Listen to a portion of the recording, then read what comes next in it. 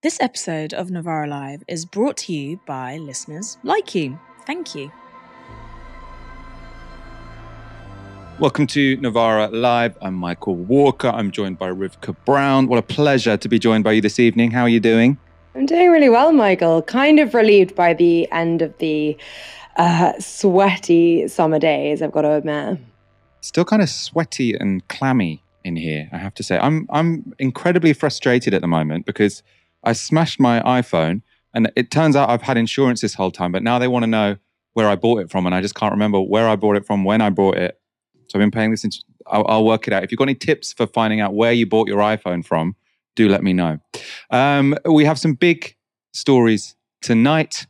A viral clip coming out of the Australian business class has sparked discussion around capitalism. Some pretty important 20th century theories of capitalism are being sort of lived out in real time online. I'm finding it incredibly interesting. The Mirror have begun to name and shame shoplifters. It's very distasteful. And Alastair Campbell decides to hit out at Novara Media, at us. Stay tuned for all of that. First, though, on Monday, we released this clip of former Tory MP Rory Stewart speaking to Ash Sarkar. I want to move on from Jeremy Corbyn, but I mean, it's kind of striking that he's another 2019 casualty, right? Incidentally, I think it's disgusting he was thrown out of the Labour Party. Just as I also think it was pretty peculiar that Boris Johnson kicked out 2 Chancellors of the Exchequer, 6 cabinet ministers, Winston Churchill's grandson, and the rest of us out of the Conservative Party. I mean, it's mad. Jeremy Corbyn, whatever you think of him, is a major figure who represents a very significant part of Labour history and heritage. He was the leader of the party. Why do you think Keir Starmer did it?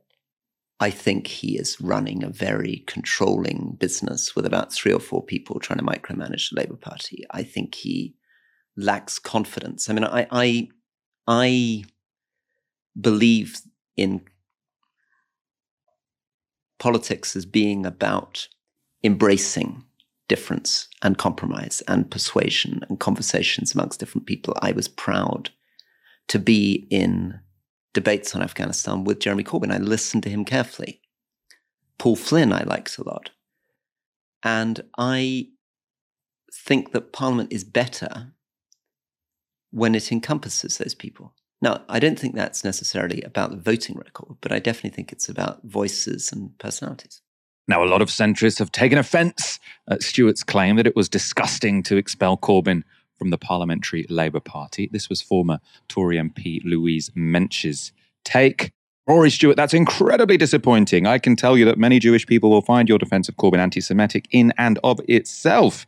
Even if you didn't mean it that way, it's not up to you, a Christian, to minimise massive harms done to another faith group. I think, as far as I understand it, his wife and children are Jewish.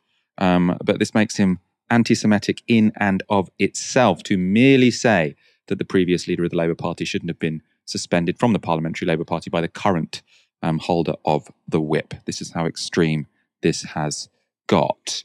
Claudia Mendoza is another person who has commented. She's Director of Public Policy at the Jewish Leadership Council. This was her response. Perhaps if it had been anyone but the Jews found to be discriminated against in a political party, it would not be disgusting to see the leader of that party expelled. I'm not really sure where that idea has come from. Rory Stewart engaged with Mendoza's post, saying this: Claudia, I don't think there is an easy route through on this, and I was also horrified by the anti-Semitism in Corbyn's Labour Party, but I don't believe it was justifiable for Starmer to expel Corbyn.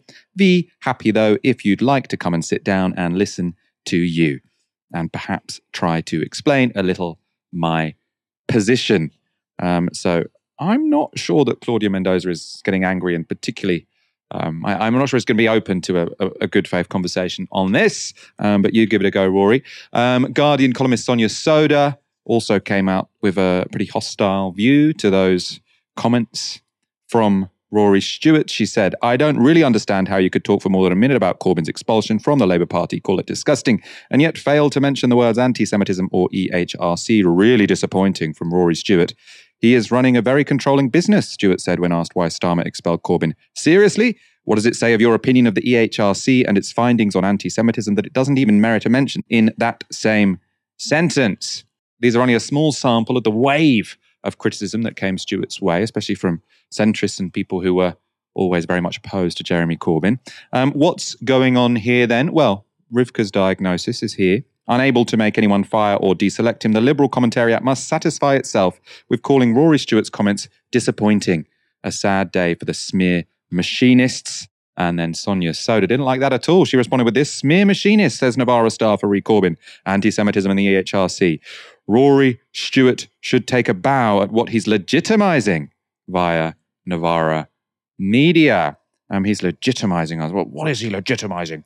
As I say, this is just a small sample of the outrage that was on Twitter. And by the end of Tuesday, the pylon proved too much for Stewart, who posted this: I'm taking a break from Twitter. Back soon. However, before taking that break, Stewart recorded an episode of his podcast with co-host Alastair Campbell. His Novara interview came up again there too. You said things to Novara Media which I've never heard you say before. You said that what Keir Starmer expelling Jeremy Corbyn was mad. It was disgusting. You painted a picture of Jeremy Corbyn as some sort of amazing kind of, Gandhi, Abraham Lincoln type figure, this giant of political history.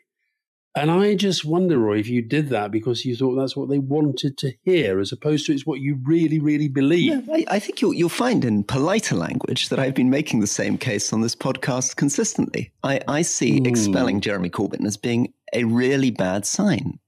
And it's the equivalent, I think, of Boris Johnson's throwing out 21 members of the Conservative Party, throwing out Ken Clarke and 6 cabinet ministers. You don't do that.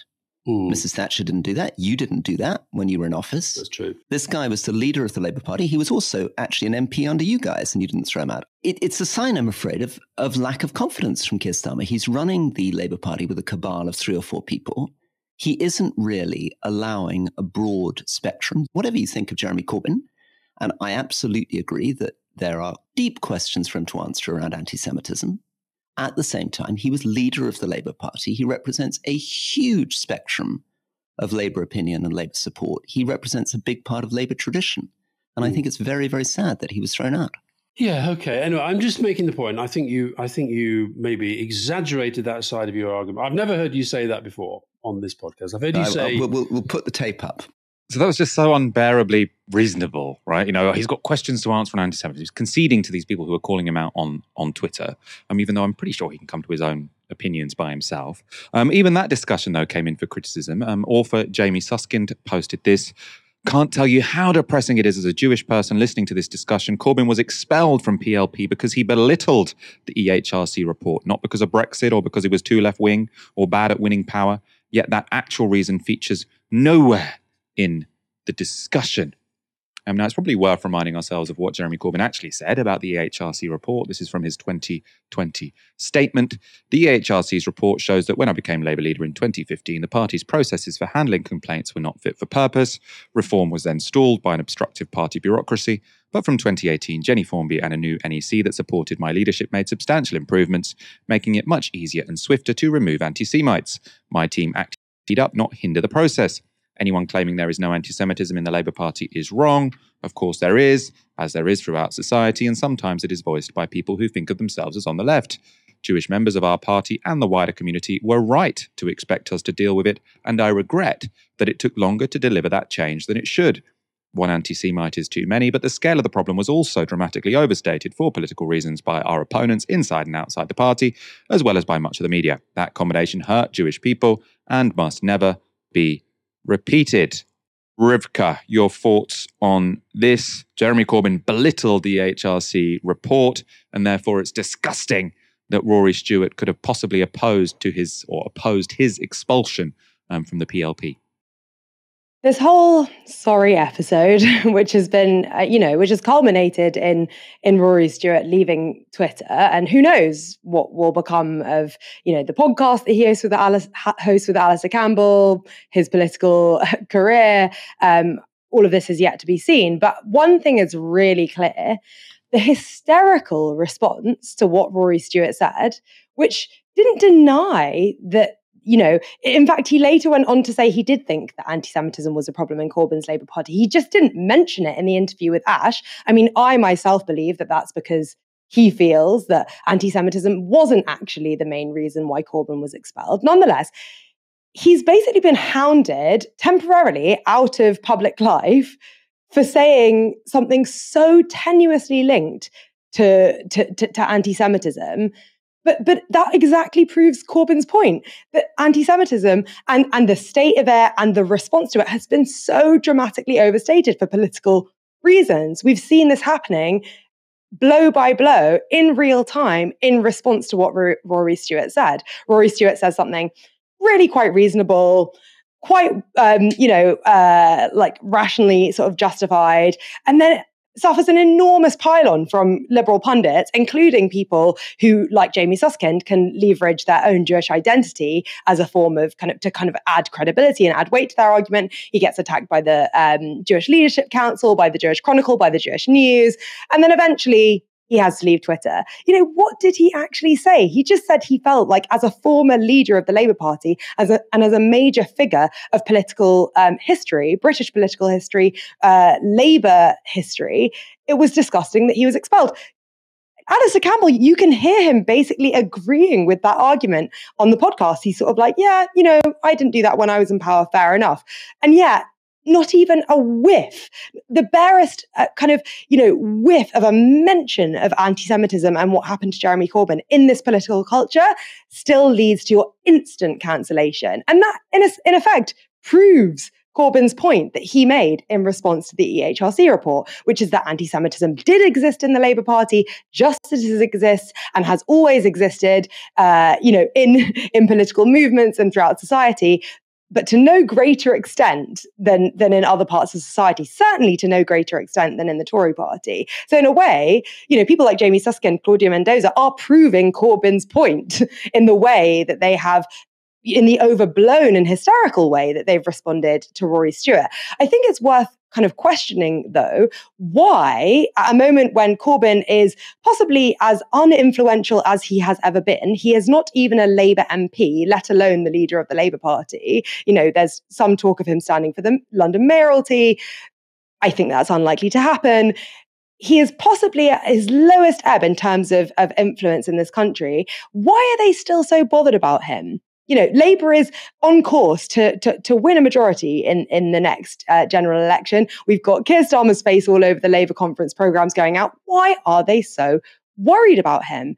And I think that the reason is obvious, because if they were to admit that the reason Jeremy Corbyn was ousted from the Labour Party was not because of anti-Semitism, but because his politics could not be tolerated in our political system, could not be tolerated by an establishment which will not allow a transfer of wealth from the rich to the poor. It's as simple as that. Then the whole sham falls apart. They can't admit that this was the ground on which the 2019 and 2017 elections were run. And so if Jeremy Corbyn's name is ever mentioned in public life, it has to be slapped back down as soon as it came up, because otherwise, it becomes completely patent, the kind of dismantling of working class power that has happened through the destruction of Jeremy Corbyn's Labour leadership. It's as simple as that. But I think what's really interesting with Stewart is that, yes, he's left Twitter, but unlike other people, people who've been more seriously had their careers kind of destroyed for association with Jeremy Corbyn or defending Jeremy Corbyn, Rory Stewart is simply not as vulnerable to these people. He's no longer a Tory MP.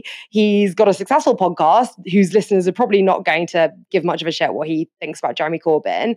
And he's got kind of nothing to lose. He's also just like simply doesn't really care what a lot of these people think of him. And so it's really interesting, like I said on Twitter, to see the kind of machine that sort of kicks into action at these moments where Jeremy Corbyn kind of pops up in public life, struggling against the force of Rory Stewart's popularity. Rory Stewart, alongside Jeremy Corbyn, is probably one of the more popular politicians and former politicians in this country. And it's a lot harder for those kind of smears to stick, basically. And so it's been quite a helpful test case in the kind of mechanics of this smear machine as it fails effectively on Stewart, which it has done. Like I said, he's taking this break from Twitter, but it's not like he's going to be deselected. It's not like he's going to be fired. Like, he's just going to kind of hope everyone forgets about it and carry on. Yeah, I should say he hasn't necessarily left Twitter. I've just looked. He's still got his Twitter account. He tweeted, he's going to take a break from it. I think he was still tweeting some promotion today, but clearly he's tired of this debate. There's another story related to anti-Semitism and censorship that came out this week. It relates to the International Holocaust Remembrance Alliance's working definition of anti-Semitism, which has been adopted by many universities in Britain. It was always controversial because of how it conflated political criticism of Israel with anti-Semitism. But by 2021, 119 universities had signed up to it. Now, that was after then Education Secretary Gavin Williamson threatened to cut their funding if they resisted. Now, we always thought the IHRA definition was a very bad idea to adopt by the Labour Party and also by public institutions such as universities. And lo and behold, a report published today has found that the definition has led to, quote, unreasonable accusations being made against individuals and groups while also stifling academic freedom. Published by the European Legal Support Centre and the British Society for Middle Eastern Studies, the report looks at 40 cases where claims of anti-Semitism have been made against someone. In 38 of those cases, the individuals were cleared after lengthy investigations and disciplinary processes. The 2 remaining cases are still ongoing. Most of those targeted are academics teaching and researching the Middle East, Palestinian students, and students advocating for Palestinian rights. Here's an example of one case brought against a student. In June 2021, a university received an anonymous complaint and opened an investigation into alleged anti-Semitism against a student who had posted on their social media a Human Rights Watch infographic about Israel's system of apartheid in the West Bank.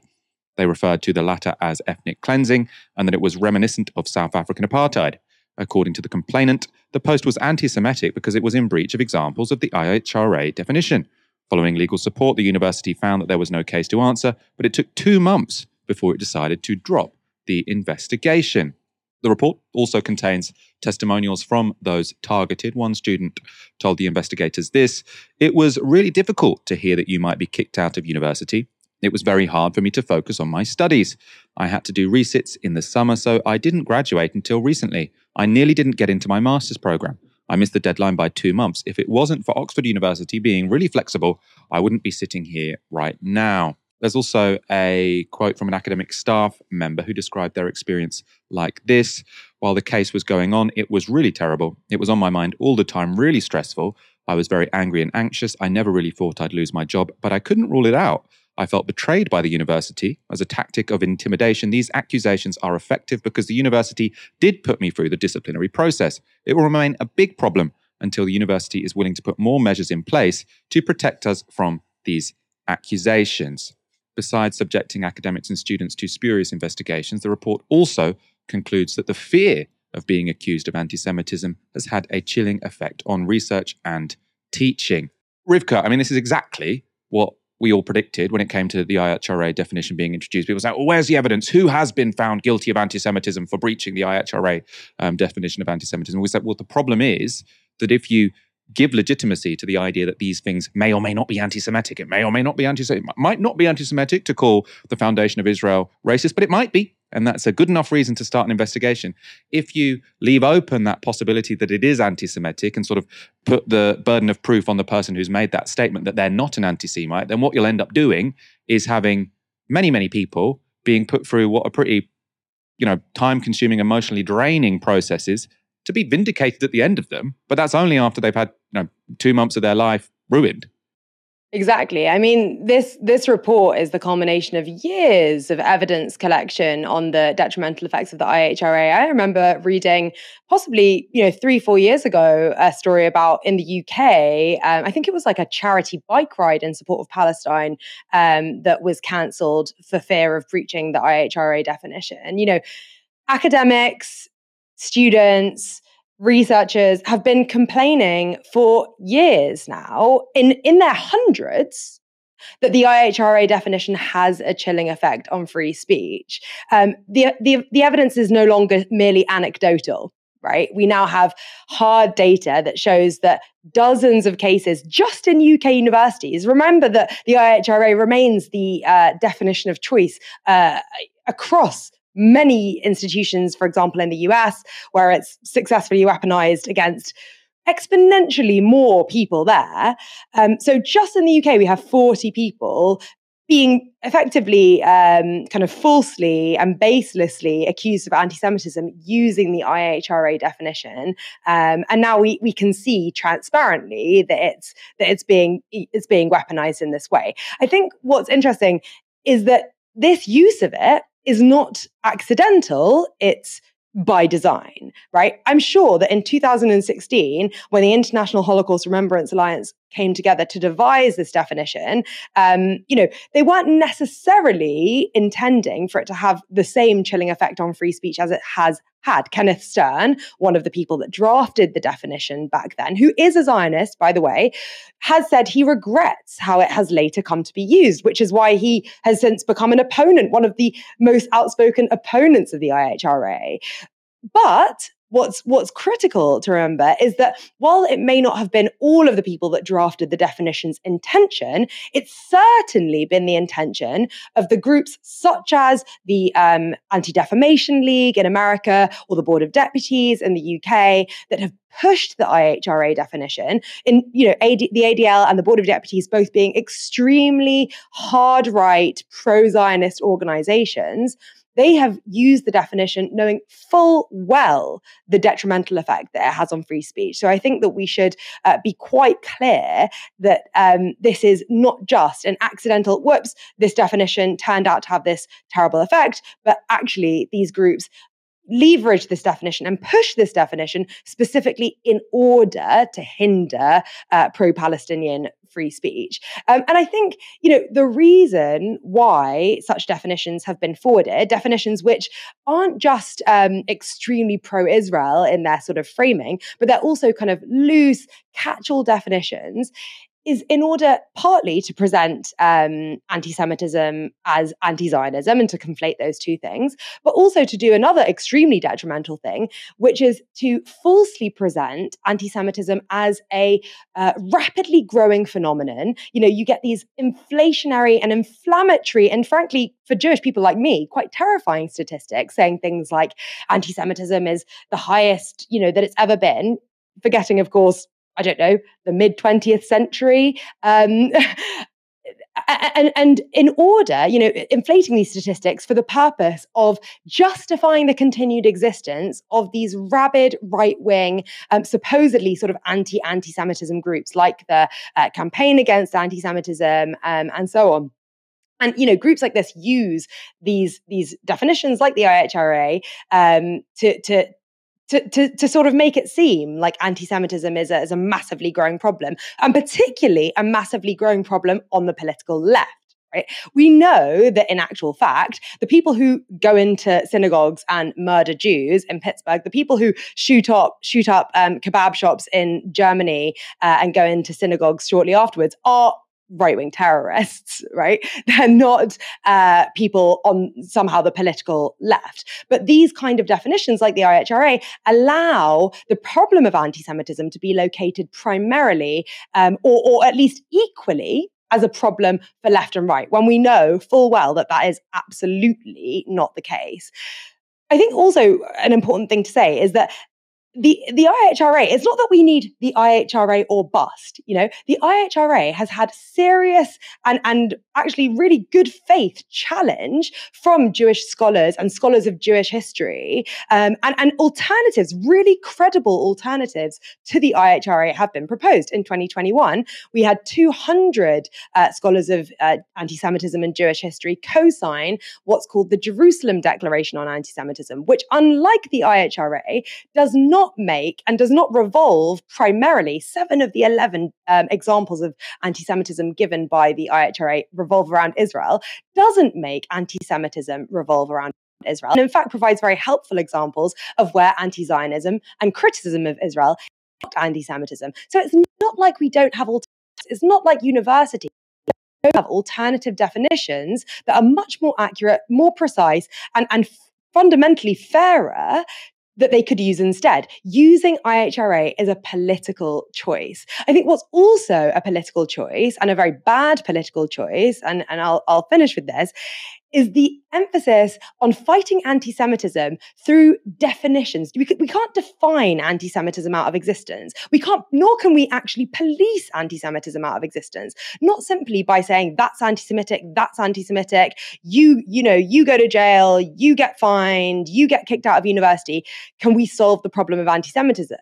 That's simply just fighting an uphill battle. The way that we solve anti-Semitism and truly rid our society of it, rather than simply, enjoy kind of being punitive to people that have contravened the IHRA or whatever definition, is by educating people on anti-Semitism. And that's really what I encourage people to do. I do think that people on the left need a better education in and understanding of anti-Semitism. Unfortunately, at the moment, one of the few organizations to be providing that kind of education within the Labour Party is the Zionist organization, the Jewish Labour Movement. But there are many other resources that leftists can look to educate themselves on anti-Semitism and its place within the kind of pantheon of racism. And one of them we've actually linked to in the notes on YouTube. And it's by April Rosenblum, who's an American academic. And in 2007, she wrote a pamphlet called The Past Didn't Go Anywhere. And it's designed specifically for left-wing movements to better understand and equip themselves with education on anti-Semitism. And I think that's just such a better approach than taking a punitive, carceral sort of approach to anti-Semitism that tries to kind of legislate it out of existence. It simply won't work. And certainly definitions like the IHRA do more harm than good. Let's go on to our next story. Over the last year, there's been a marked rise in shoplifting. It's a story we've covered a number of times on this show before. But now, the boss of major high street retailer John Lewis has described the rise as an epidemic. John Lewis and 9 other retailers have now banded together to fund a police crackdown on shoplifting to the tune of £600,000. John Lewis head Sharon White described the operation, called Project Pegasus, on Radio 4's Today programme. What is Project Pegasus going to do that the police don't already do? I think it's very much retailers and the police sort of sitting down together and working on this problem collectively. I mean, one of the big issues we're finding, so for the police to have some of the data, some of the information about what's happening in store, I think will be vital. And we're finding, for example, that it's prolific, it's repeat offenders. Often, I was in a conversation last week about Pegasus, talking about Sussex, for example, and there might be 10 or 12 offenders that are causing sort of havoc across the number of businesses. But why wouldn't those people have been identified already? Because your shops must be full of CCTV. We have. I think one of the issues and one of the reasons why the current debate is so important is that those incidents haven't always been responded to. By the police? By the police. And that's why we're reaching out. Lots of other retailers are reaching out. And, I'm a glass half full individual by nature. I think the collaboration, can really take us a step forward. But it has been the case that many of our incidents haven't been responding to. And sometimes those incidents have got, some violent aspects to it, which is why the safety of my partners, the safety of shop workers is my prime consideration. It's quite an interesting situation. Private companies essentially paying the police to prioritise needs, especially when £600,000 is a tiny amount of money in the grand scheme of things. It's also interesting, according to data from the British Retail Consortium, shoplifting has increased by 26% in 2022.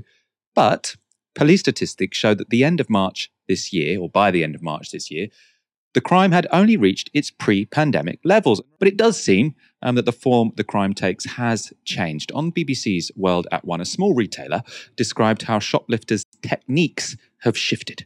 Right, they come in, they'll produce their rucksack or a great big shopping bag, get their hand behind the products and then swoop them off the counter into the bag, laugh at you and walk out.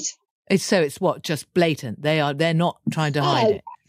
No. Years ago, you'd get you'd notice a shelf empty, which a shoplifter had been in because they'd been sneaking, do it. Now, because they know our company's policy is not to approach and not to put yourself in danger, let them have what they want, they come in and brazenly do it. And what, do you recognise them? So Yes. what, somebody will come in, you'll see them come in and you'll know they're just going to nick stuff? Oh, yeah. We've actually stood next to them, making notes of what they're taking because they're just laughing at us. Those police statistics also depend on the police actually recording cases of shoplifting, and that's something the small retailer didn't see happening in her store. What happens when you call the police? If it's less than £200, they don't really want to know. If it's over £200, sometimes you might see someone the next day or 3 days later, but that's very rare. It's mostly just a crime number. What, so you get a crime number and that's it? You don't hear anything? Yeah, nah. I think you have a panic button in the shop, don't you? Yeah.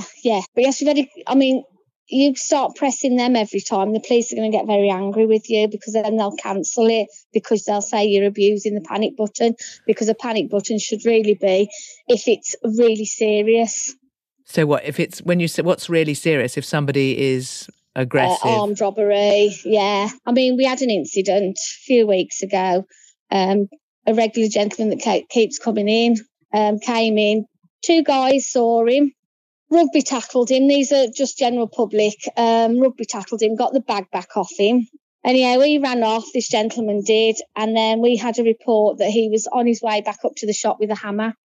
So then we had to lock the door. We phoned the police. The police didn't come out. The statistics do show that there don't seem to be more shoplifting incidents than were happening before. The police weren't investigating some of those, but if they're giving her a crime number, that does mean that it's still going to get noted down. But if I was a small shopkeeper, I would be pretty annoyed at the police not coming round when I think someone's returning with a hammer. Doesn't really seem like the service people would expect. What is driving the increase in shoplifting, though, if there is one? Could it be the cost of living crisis? More than a decade of Tory austerity? Well, that's not something the Mirror seemed to care about when it splashed this on its front page this morning. It's the year of the shoplifter, they say. And the Mirror's demanding more prosecutions. That's not all, though. It's asking its readers to send in photos and footage of suspected shoplifters so the newspaper can publish them. Rivkah, I don't think, listening to the sort of testimony of that shopkeeper, I don't think we should sort of minimise the impact that certain kinds of shoplifting might have on certain people, just trying to make a living, right? If you've got people repeatedly coming back to your corner shop, stealing stuff, the police not doing anything about it, I can understand how that would be, quite distressing, incredibly annoying, at least. But this idea that we're now going to splash the pictures, the faces of shoplifters over, within newspapers when, everyone recognises we're in a cost of living crisis and the cost of food and many essentials are sort of rocketed, seems very strange from what is supposedly a left-wing paper, doesn't it?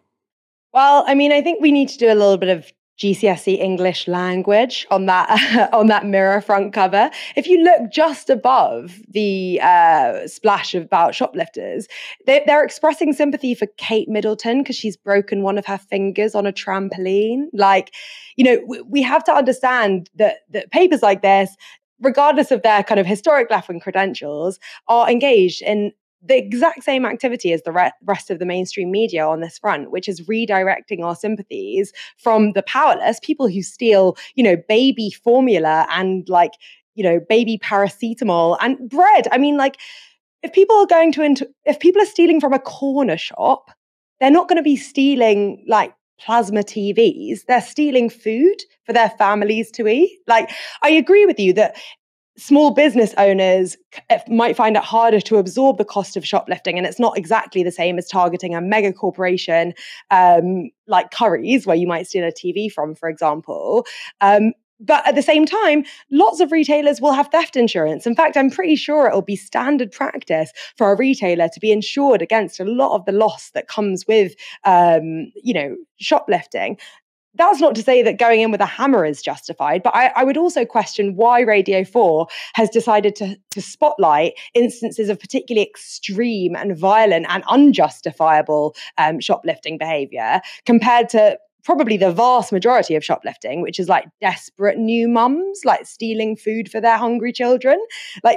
Those are the people that are primarily committing these offences. But fundamentally, shoplifting is an act that people commit out of desperation, not out of greed. It's degrading. It's humiliating to not be able to go into a shop and pay for those goods with your own money. People act as if, shoplifters must take great enjoyment in doing this stuff. Yeah, okay, there might be the occasional group of kids that have a bit of a laugh stealing some like fizzy belts from their local corner shop, but like probably the majority of people are pretty ashamed of themselves and the fact that they haven't been able to provide for themselves and their families. But they shouldn't be ashamed of themselves. They shouldn't be ashamed of themselves at all. They should be ashamed of the government that's created a situation where they can't afford to make ends meet. I mean, we already know, we've talked about this on the show hundreds of times, I'm sure. Like universal credit is like, what is like 70 quid a week? It's like something absolutely insulting. And like people in this country's wages have been held down for the longest time since the Napoleonic Wars. So of course they're shoplifting.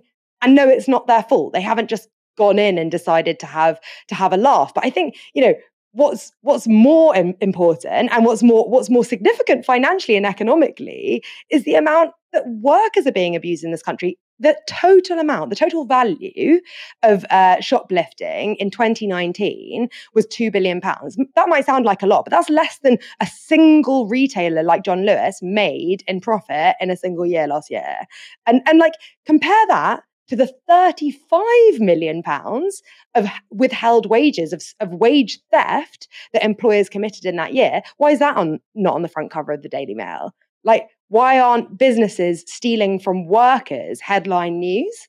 And it's because it's so much easier to blame powerless individuals who don't have the ability to get on the phone to, Michelle Hussein or the hosts of Women's Hour to complain that they're being given a rough ride. Like, it's so much easier to target those people, and it's such a convenient distraction from the politicians that actually have the ability to do anything about it. You know, it's completely despicable that places like the Mirror and indeed the BBC are amplifying the complaints of retailers. Fair enough. John Lewis wants to put out a press release about how it's being robbed every now and again. Like, it can complain all at once, but for the mainstream media, which is, you know, has an audience of people that are probably struggling to even buy a copy of the Daily Mirror because they can't afford to make ends meet, to tell them that they're the problem, it's an insult. Like, I can't believe that any reader of the Daily Mirror would look at that and ever buy the Daily Mirror again. Let's go on to our next story. The last few years haven't been easy on anyone. First, we had a once-in-a-century pandemic, then a war in Europe fueled inflation everywhere. But according to one wealthy businessman, the workers of the world have got it too easy. I think the problem that we've had is that we have people decided they didn't really want to work so much anymore through COVID, and that has had a massive issue on productivity. You know, tradies have definitely pulled back on productivity. You know, they have been paid a lot to do not too much in the last few years. And we need to see that change. We need to see unemployment rise. Unemployment has to jump 40, 50% in my view. We need to see pain in the economy. We need to remind people that they work for the employer, not the other way around. I mean, there's been a systematic change where employees feel the employer is extremely lucky to have them, as opposed to the other way around. So it's a dynamic that has to change. We've got to kill that attitude, and that has to come through hurting the economy, which is what the whole global, the world is trying to do. The governments around the world are trying to increase unemployment to get that to some sort of normality. And we're seeing it. I think every employer now is seeing it. I mean, there is definitely massive layoffs going off. People might not be talking about it, but people are definitely laying people off, and we're starting to see less arrogance in the employment market, and that has to continue because that will cascade across the cost balance. That was Australian millionaire property developer Tim Gurner speaking to a conference for investors. Now, it was pretty shocking and it's gone viral. Lots of people saying he comes across as a complete sociopath, which I think he does. I'm actually quite appreciative, though, that he said that, because I do think he is essentially articulating what is the dominant consensus among policymakers in the capitalist world, right? And it's especially interesting because he was basically repeating verbatim a theory put forward by one of the 20th century's most influential leftist economists.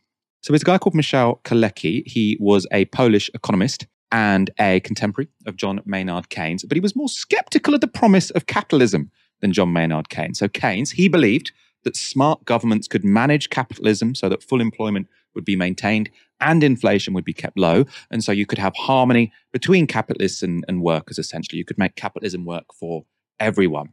Keynes was a big supporter of things such as the New Deal under FDR. So you sort of pump money into the economy to maintain full employment. Businesses still make profits. Workers are getting decent wages. Unemployment is low. Everyone's happy. That was Keynes' idea. I mean, I'm probably, to some degree simplifying it, but that's the long and short of it. Kalecki, though, disagreed. He doubted that capitalists would ever accept this deal.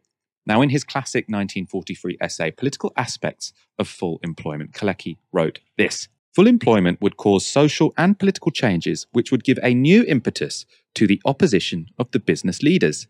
The sack would cease to play its role as a disciplinary measure. The social position of the boss would be undermined, and the self-assurance and class consciousness of the working class would grow. Discipline in the factories and political stability are more appreciated than profits by business leaders. Their class instinct tells them that lasting full employment is unsound from their point of view, and that unemployment is an integral part of the normal capitalist system. So Kalecki there is saying that while full employment might be technically possible within capitalism, so that's the sort of Keynes line, the politics of it won't work. And that's because bosses need to be able to control their workers, and they can only control them with the threat of unemployment and ultimately the threat of poverty. Now, if you threaten your worker with unemployment, but you've got quite generous unemployment payments, then that's not going to be a particularly effective disciplining mechanism. But if you threaten your workers with unemployment and also you have low unemployment benefits, then they are going to find it a little bit scary to stand up to you, right? So basically you want to put workers in a vulnerable, in a precarious situation, precisely so they don't get ideas above their station. Precisely so they have to listen to the boss and not speak back. And it's for that reason, not necessarily because of technocratic reasons such as inflation. So often you'll hear there's this trade-off between inflation and unemployment, and that's why we can't have full employment, or we can't have employment to a very high level all the time. What Kalecki is saying is it hasn't really got anything to do with a technocratic issue about inflation. What it's got to do with is politics. It's got to do with power. It's about the power of the employer vis-a-vis the worker. And that's why under capitalism, you'll always have precarity because they need it. Now, Rivkah, I've always loved Kalecki's theories, and that property investor, to me, lots of people criticizing him, but to me, he's demonstrated the logic of Kalecki better than any leftist academic might be able to. And for that, I'm somewhat grateful to him. Rivkah, I want your thoughts on this. As I say, Kalecki's theories, I think, are excellent, really, really powerful. I'm very appreciative of this property investor for just basically putting them forward in a way which is, I think, more persuasive than any leftist academic might be able to do.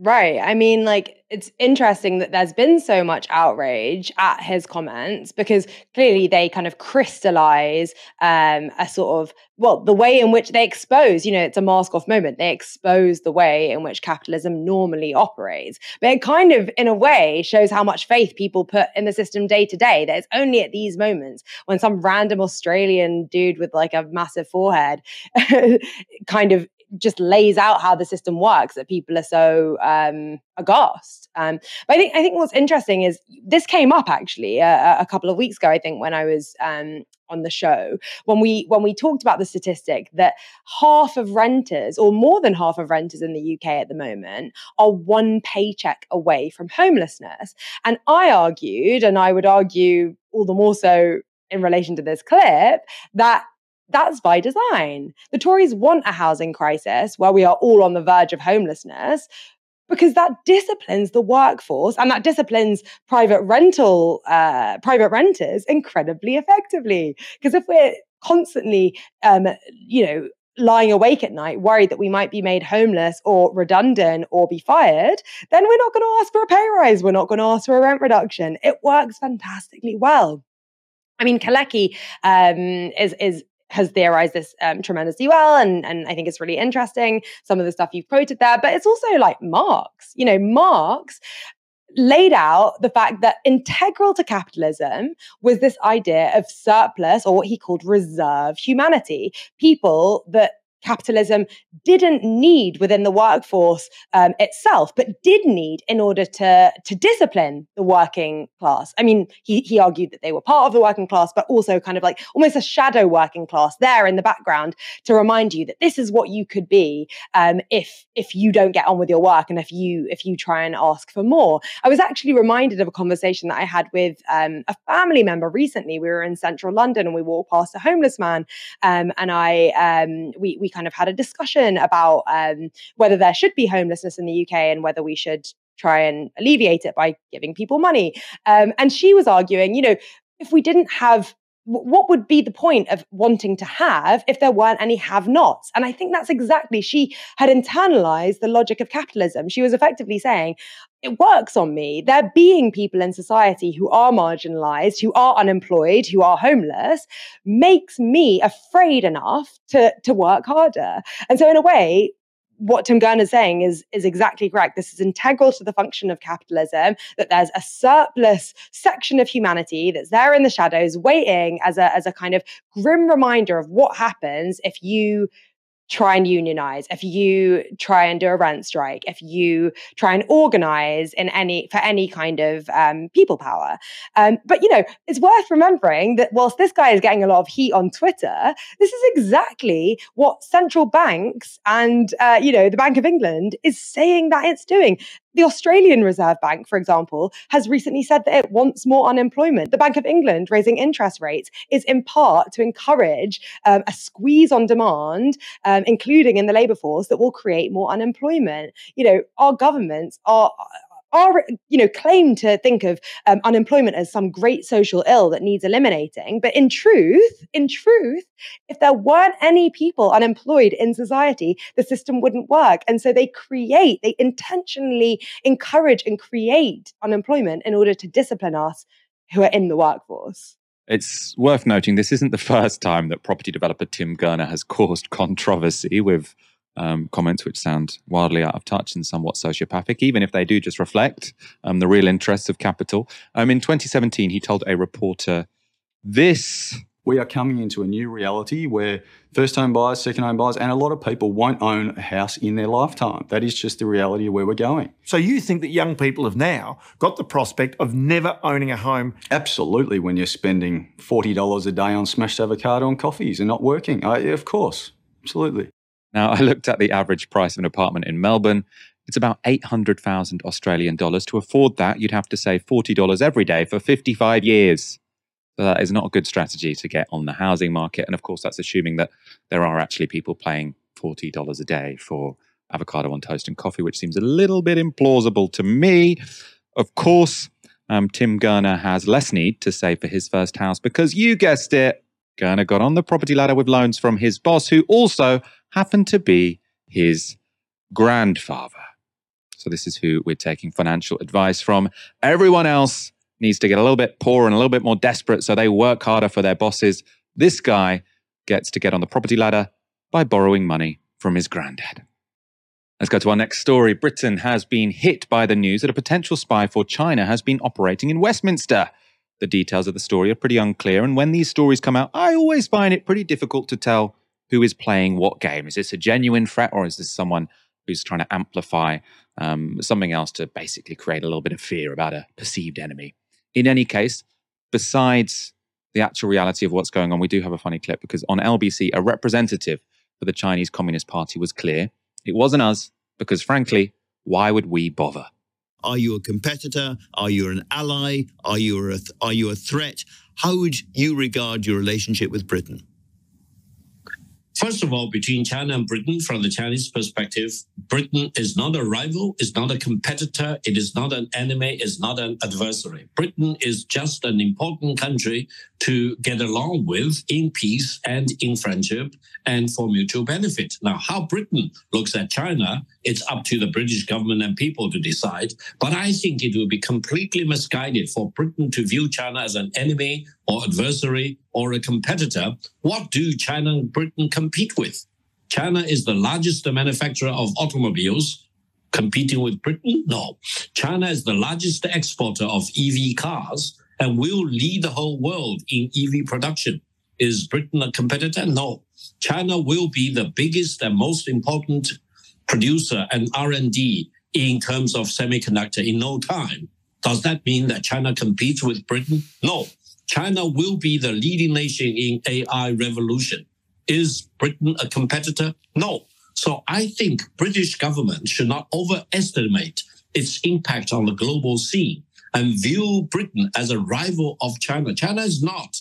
China is a fact. China is a megatrend for Britain to live with and get along with. Let's make peace rather than agitating for war. We are a megatrend. You are nobodies. We are going to be leading the world in EV productions.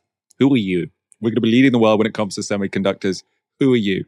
Now, I should say, I don't think that is a particularly good argument which would explain, or which would, I don't think that works an effective argument that this guy wasn't a spy. As I say, I don't know if he was a spy or not, but we do know, from the history of the Cold War or the history of, whenever, that superpowers will spy on the governments of countries which are a lot less powerful than them. America had spies all over the global south, in sub-Saharan Africa. Those were all countries that weren't particularly competing with the United States, but the United States wanted to still have their interests represented in those countries. Of course, Britain on its own is not particularly significant, but if you were to take the whole of Europe, for example, I'm sure all superpowers have quite a few spies in lots of, or most of the countries of the world. You don't need to have a big competitor, or a different country doesn't need to be a big competitor for you to want to put a spy in their house of government. So I'm not sure it quite worked for the purpose it was intended, but it was certainly pretty cutting and a little bit humiliating, and probably good, because British political journalists do tend to overestimate the significance of Britain, and it was, especially when it's compared to sort of rising powers such as China, and it was fairly entertaining to see that representative of the Chinese Communist Party, I suppose, putting Andrew Ma and all of us in our place. Let's go to our final story. On a recent episode of his hit podcast, The Rest is Politics, Alastair Campbell had a bit of a dig at Novara Media. It was in the context of his co-host Rory Stewart's recent interview with Ash Sarkar. If I'd have been on Novara Media, I would have said that I do think that the politics that they pursue, Novara Media pursue, in this sort of relentless anti-Keir Starmer, anti-Labour leadership, Jeremy Corbyn, some kind of messiah, is that they overlook the fact that Jeremy Corbyn, you have said this before, partly responsible for Brexit, no doubt about that at all. And also, yes, you can admire him as a kind of, a figure who's been around Parliament for a long time and so forth. But, he didn't lead the Labour Party in a way that took it anywhere in the right direction in terms of actually winning power. And the reason for that is I don't think that's what he ever really wanted. So there were a number of things I found rather irritating about those claims by Alastair Campbell made about Novara Media. So one of them, Novara Media are obsessed with being anti-Keir Starmer. Now, I would say personally, I don't think I am obsessed with being anti-Keir Starmer. I do think I recognise when he's done a decent job. I mean, I actually think it's quite impressive that he's as far ahead in the polls as he is. What I like to point out on this show is that if we want the situation in this country to improve, if we want public services to be improved, we can't just wave our hands around and say, oh, reform will do it. No, we have to actually tax rich people to get some money to do it. Now, what I'm saying is not actually different from, someone like Andrew Ma on the New Statesman podcast, right? Keir Starmer is saying, we can have growth, we can have better public services, but we're not going to tax the rich anymore, and we're not going to borrow any more money.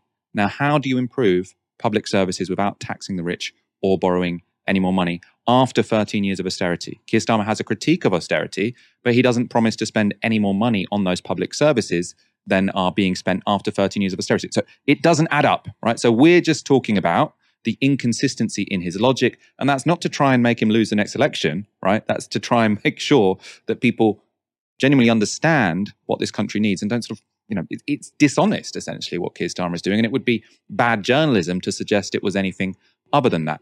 The other reason I find it frustrating for him to say that is because it's somewhat hypocritical. Now, remember, Alastair Campbell was no fan of Jeremy Corbyn when he was Labour leader, and he didn't exactly shut up about that fact. Now, even worse, it wasn't just that Alastair Campbell was critical of Corbyn in the same way that we are critical of Keir Starmer. No, to my mind, Alastair Campbell started a campaign which had a key role in bringing down not just Corbyn's leadership, but handing the Tory party a massive majority. Now, what am I talking about here? I'm talking about the People's Vote campaign, right? Alastair Campbell radicalised Labour members, radicalised many Remain voters so that they thought the only acceptable outcome would be a People's Vote.